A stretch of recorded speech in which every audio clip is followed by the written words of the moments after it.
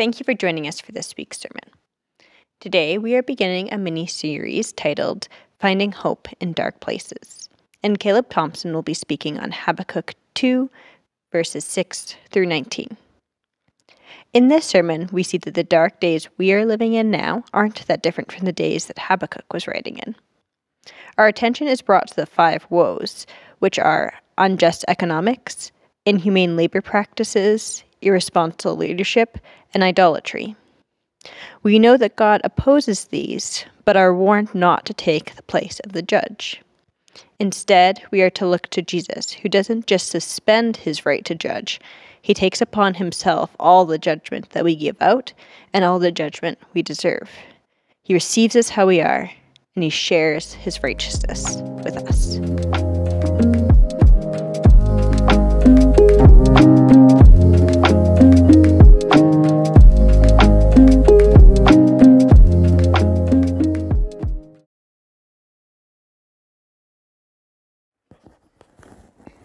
Well, as Murray mentioned, we're starting a little mini-series this morning.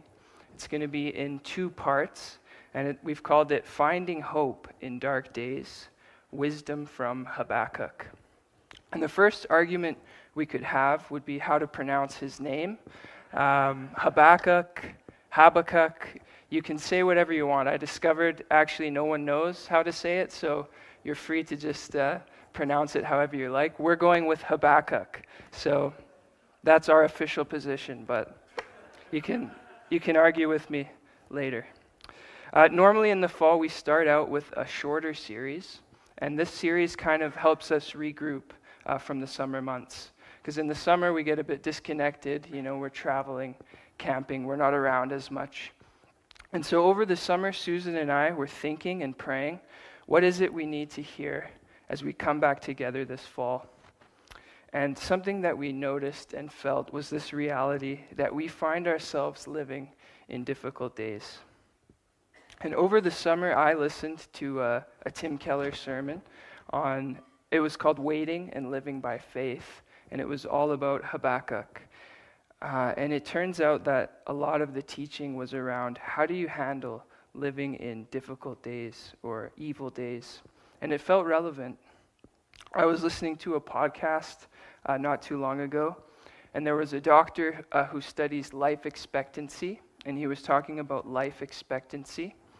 And he was talking about how previously life expectancy was increasing year over year. It was going up. And we can understand that because of all the advances in medical technology, quality of life, everything was improving.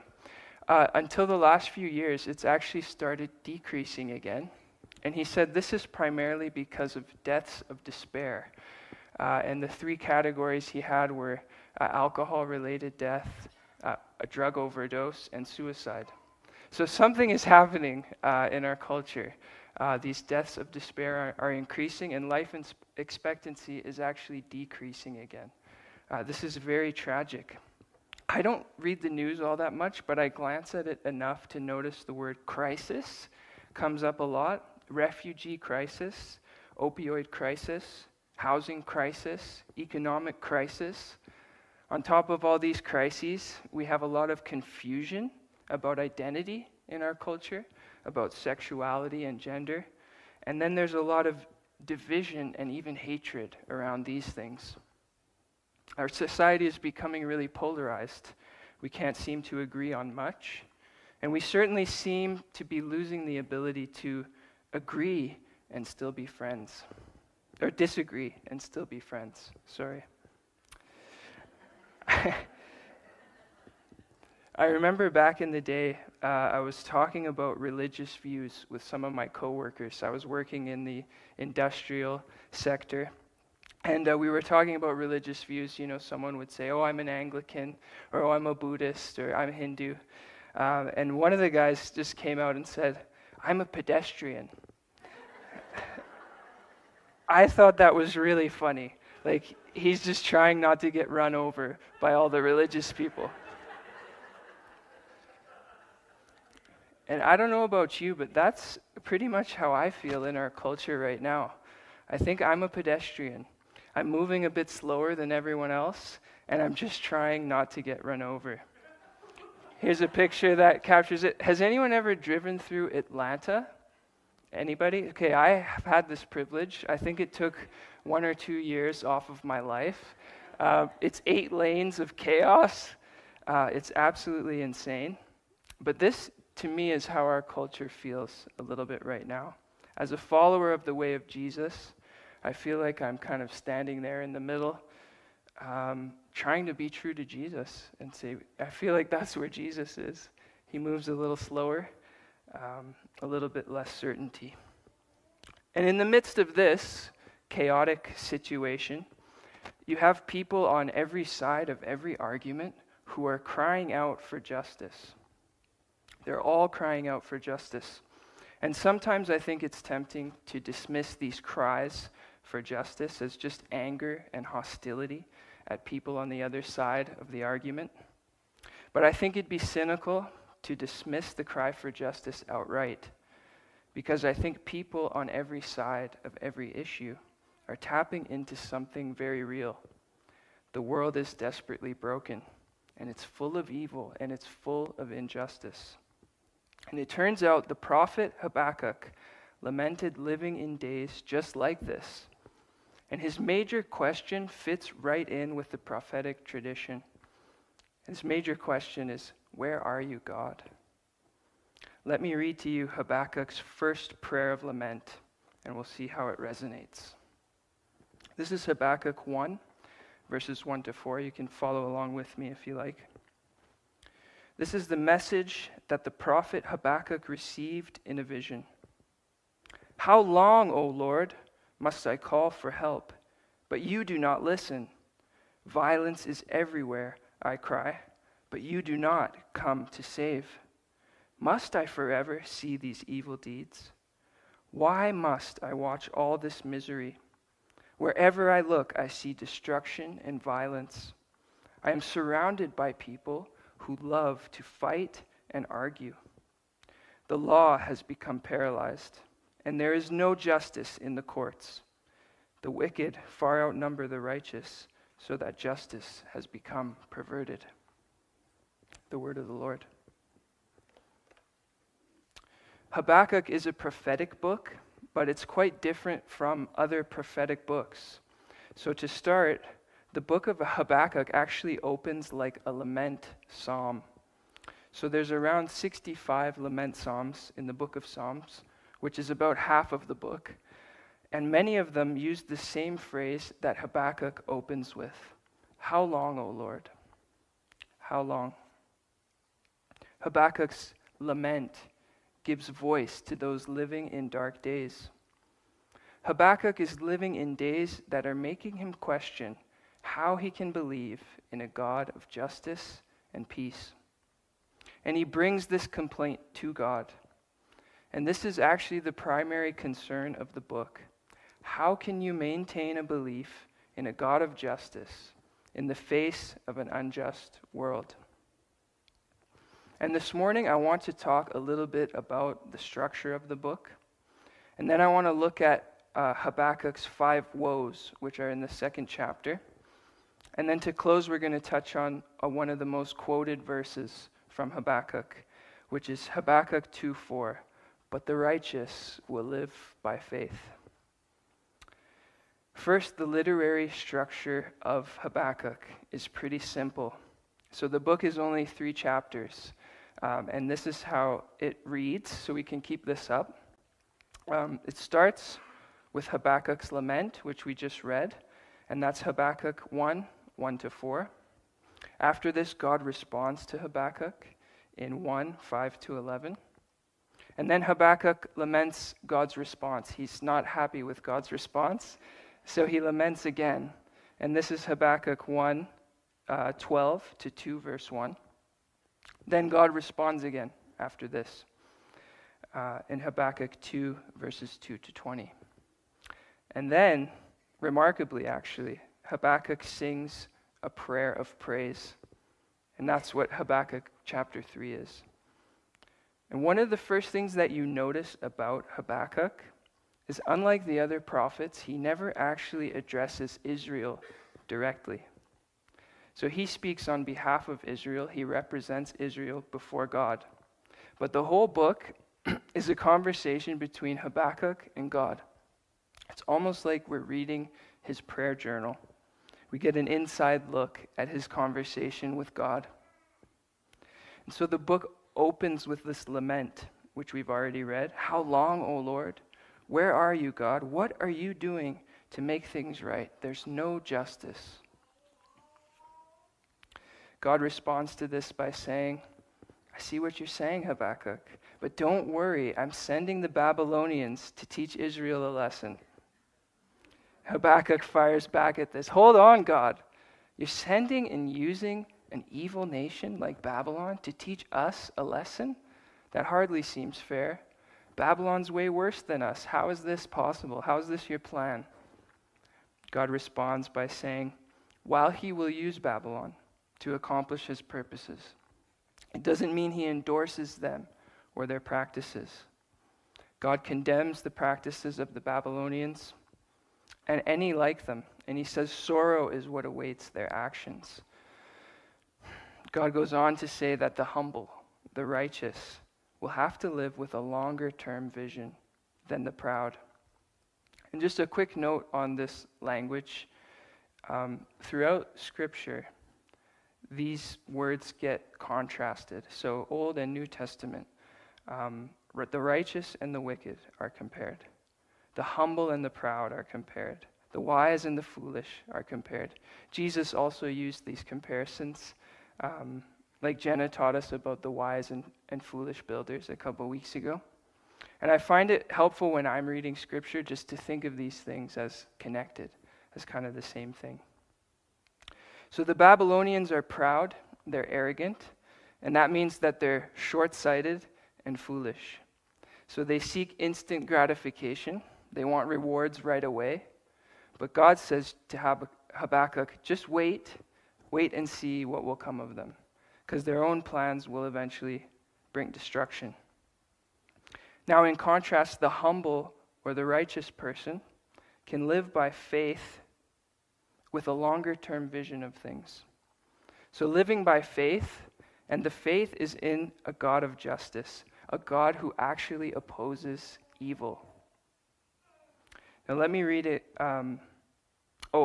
After this, Habakkuk's response is profound because the book ends in a totally different place than it started, right? We started with lament and it ends with praise. Let me read just from the last chapter 3, 17 to 19, just so you can see how much it changes.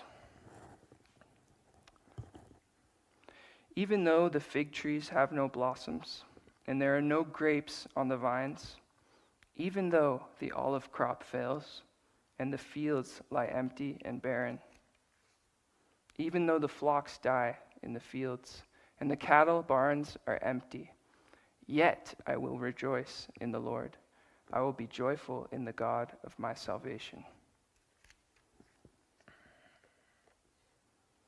So this is, in some sense, the power of prayer or the power of having an honest conversation with God. And you notice how at the end, Habakkuk's circumstances haven't changed. His honesty also hasn't changed. There's still no grapes on the vine.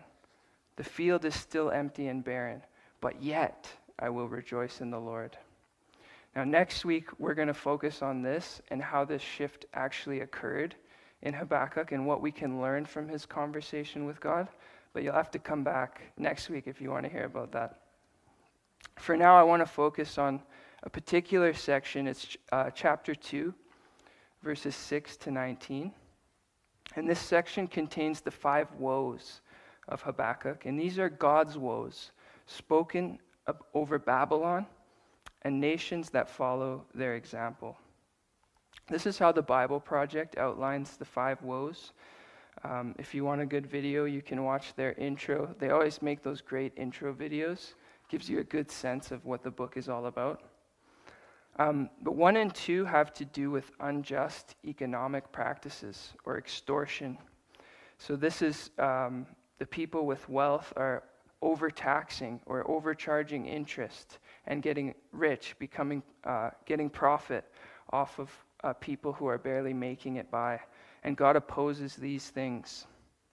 The third is inhumane labor practices or slave labor, treating people like animals, not giving them a chance to be human, not giving them dignity. God opposes this. The fourth is irresponsible leadership. This is a self-indulgent leadership. The leaders who were called to lead were indulging themselves rather than actually serving the people that they were called to lead. And God opposes that as well. And finally is idolatry. And Tim Mackey says the idolatry of the Babylonians has to do with money, power, and nationalism. These are their gods. And they've replaced God, Yahweh, with these things. So these are really dark days, right? And these are the days that Habakkuk was living in. God opposes these practices and ultimately will judge these practices. These practices are things that God sets himself against. And that's actually good news. It's really good news that God stands against all the fractures of evil in the world that he made good. And this is a part of the hope that can be found in dark days.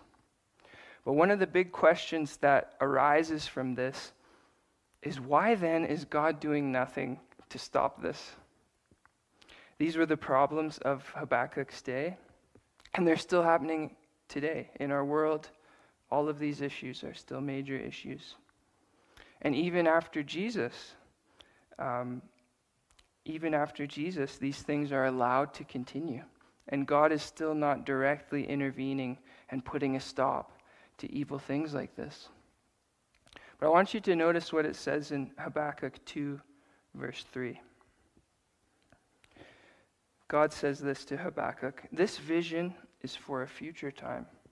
It describes the end, and it will be fulfilled. If it seems slow in coming, wait patiently, for it will surely take place. It will not be delayed." God is delaying his final judgment of evil until the end, until the last day, but it will come. Evil won't be allowed to persist in God's world forever. The day's going to come when God does act, and when God says enough, and he banishes evil from his good world. And this revelation is what leads Habakkuk into a humble response, because he says this to God in prayer: "In your anger, remember mercy." Habakkuk 3:2.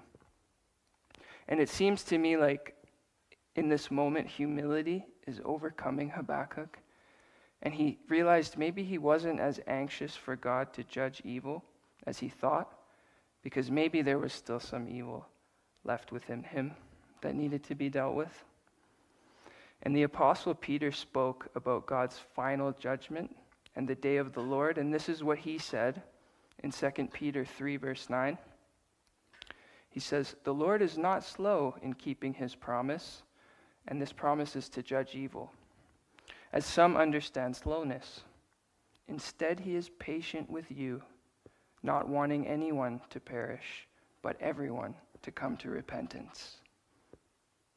So Habakkuk finds hope in dark days by remembering both that God is a God of justice, and he will not let evil have the last word.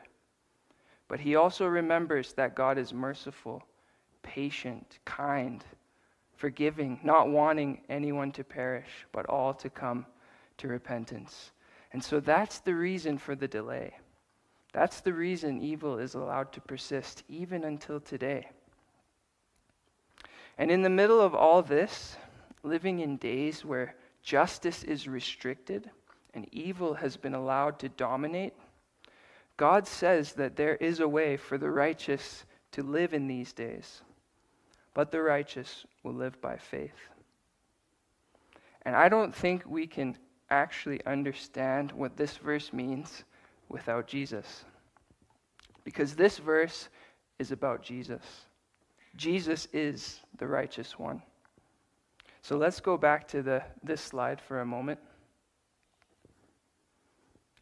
with the righteous and the wicked. I think I have it on there. Yeah. Have any of us, we can ask the question, have any of us lived a life without pride, foolishness, or wickedness? And I think part of the polarization and the division in our culture today is that we've become convinced of our own rightness or our own righteousness. So I can judge and criticize and condemn people on the other side of the argument than me because I know I'm right. But this isn't what Jesus taught us. We do actually have rightness and righteousness before God, right? But it doesn't originate within us. It originates from the Holy Spirit that Jesus has shared with us. And so I think this is one of the major temptations of living in dark days. It's to position ourselves as the judge. And this is exactly, I think, what's happening in our culture right now. People are crying out for justice, but they're doing it without reference to God. And when God is removed from the story, my cry for justice almost immediately becomes my right to judge. I'm just going to say that again. When God's removed from the story, my cry for justice almost immediately becomes my right to judge. Because if God is absent from the story, there's no one coming to hold evil accountable. I have to hold evil accountable myself. And so we locate evil as a problem that exists in people on the other side of the argument. And then we say it's our job to hold them accountable. We do have to take a stand against evil. We do have to oppose evil. That's true. But Jesus taught us very clearly not to take judgment into our own hands. And Jesus doesn't say don't judge because there is no right or wrong, so people can do whatever they want and God doesn't care. He teaches us not to judge because we don't have the qualifications to be doing that. We're not qualified to judge because the same evil that we point to in others actually exists within us as well. And man looks at the outward appearance, but God looks at the heart. So Jesus confronts and contends with evil without ever writing the last word on anyone's life, even the people who crucified him.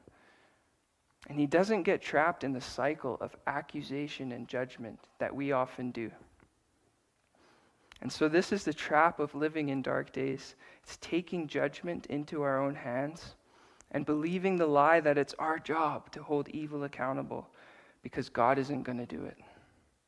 And this fuels accusation and division. This was captured really well in the movie Machine Gun Preacher. Has anyone ever, I'm not endorsing it, okay? But has anyone ever seen it? Maybe not. Gerard Butler, he's pretty good. It's a pretty good movie. It's actually based on a true story. The guy it's based on, his name's Sam Childers. And so Sam was a biker. He was a criminal, but he gets out of jail and discovers that his wife has found Jesus. And at first he's very angry about this because she's not doing what she normally would be to make money. But eventually he finds Jesus as well, actually, and he has like a pretty radical conversion. And he ends up going on all these missions trips to Africa, building schools, building orphanages, doing development work, right? And but it was all right in the heart of what was happening with the child soldiers. Does anyone remember like Coney 2010? Was that 2010? 2012, sorry, thanks, Molly. Coney 2012, it was like that, the child soldiers, it was that time. And so they're opening orphanages, but the children keep getting stolen and forced to be soldiers. It's terrible evil, right? It's a horrific situation. And Sam, he can't sit by and watch it anymore. So finally he grabs a machine gun. He becomes the machine gun preacher, right? But he takes justice into his own hands, right? He becomes the judge. And the cycle of killing and violence is continued, just like how it always is. And no real justice gets found. And no real peace comes. It's really sad to watch. But I want to contrast this with Jesus. I want you to hear these words about Jesus from 1 Peter 2, verse 22. You can turn there with me if you want. I think we have it on the screen. I'll start in verse 22. He committed no sin, and no deceit was found in his mouth. This is saying Jesus was the righteous one. He was the one who could have taken judgment into his own hands. But instead, verse 23, when they hurled their insults at him, he did not retaliate. And when he suffered, he made no threats. Instead, he entrusted himself to him who judges justly. You see how Jesus is the one Habakkuk prophesied about? Jesus was the righteous one. He lived by faith that God would judge justly. That's what this verse is saying. Verse 24, he himself bore our sins in his own body on the cross, so that we might die to sins and live for righteousness. By his wounds you have been healed. Jesus doesn't just suspend his right to judge. He takes on himself all the judgment that we hurl at him and all the judgment that we deserve. Jesus believed that evil would not get the last word. He believed and trusted that God would. And so Jesus sets us free from the endless cycle of accusation because he doesn't accuse us. Friends, Jesus does not accuse you this morning. And this grace, the gift of not being accused, even though we deserve it, is the very thing that leads us to repentance. Because Jesus receives us as we are, and then he shares his righteousness with us. He puts his Spirit in us, and this Spirit leads us to become people of humility, wisdom, and righteousness. People who can be set apart from division and hostility. And this is what our world needs so desperately in these days.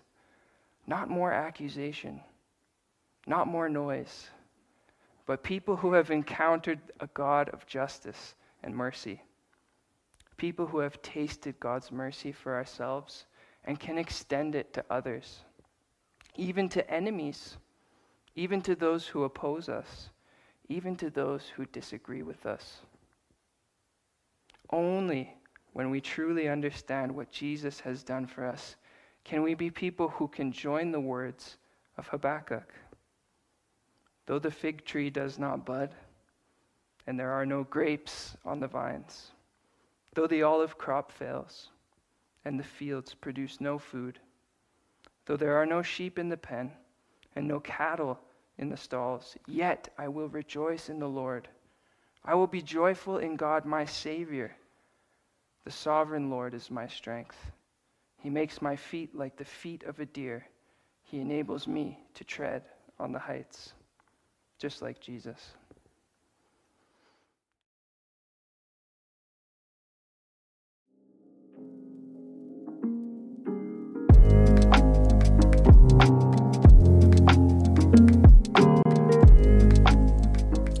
Thank you for joining us today. For more resources to help further your study throughout the week, you can go to vbchurch.ca/sermons.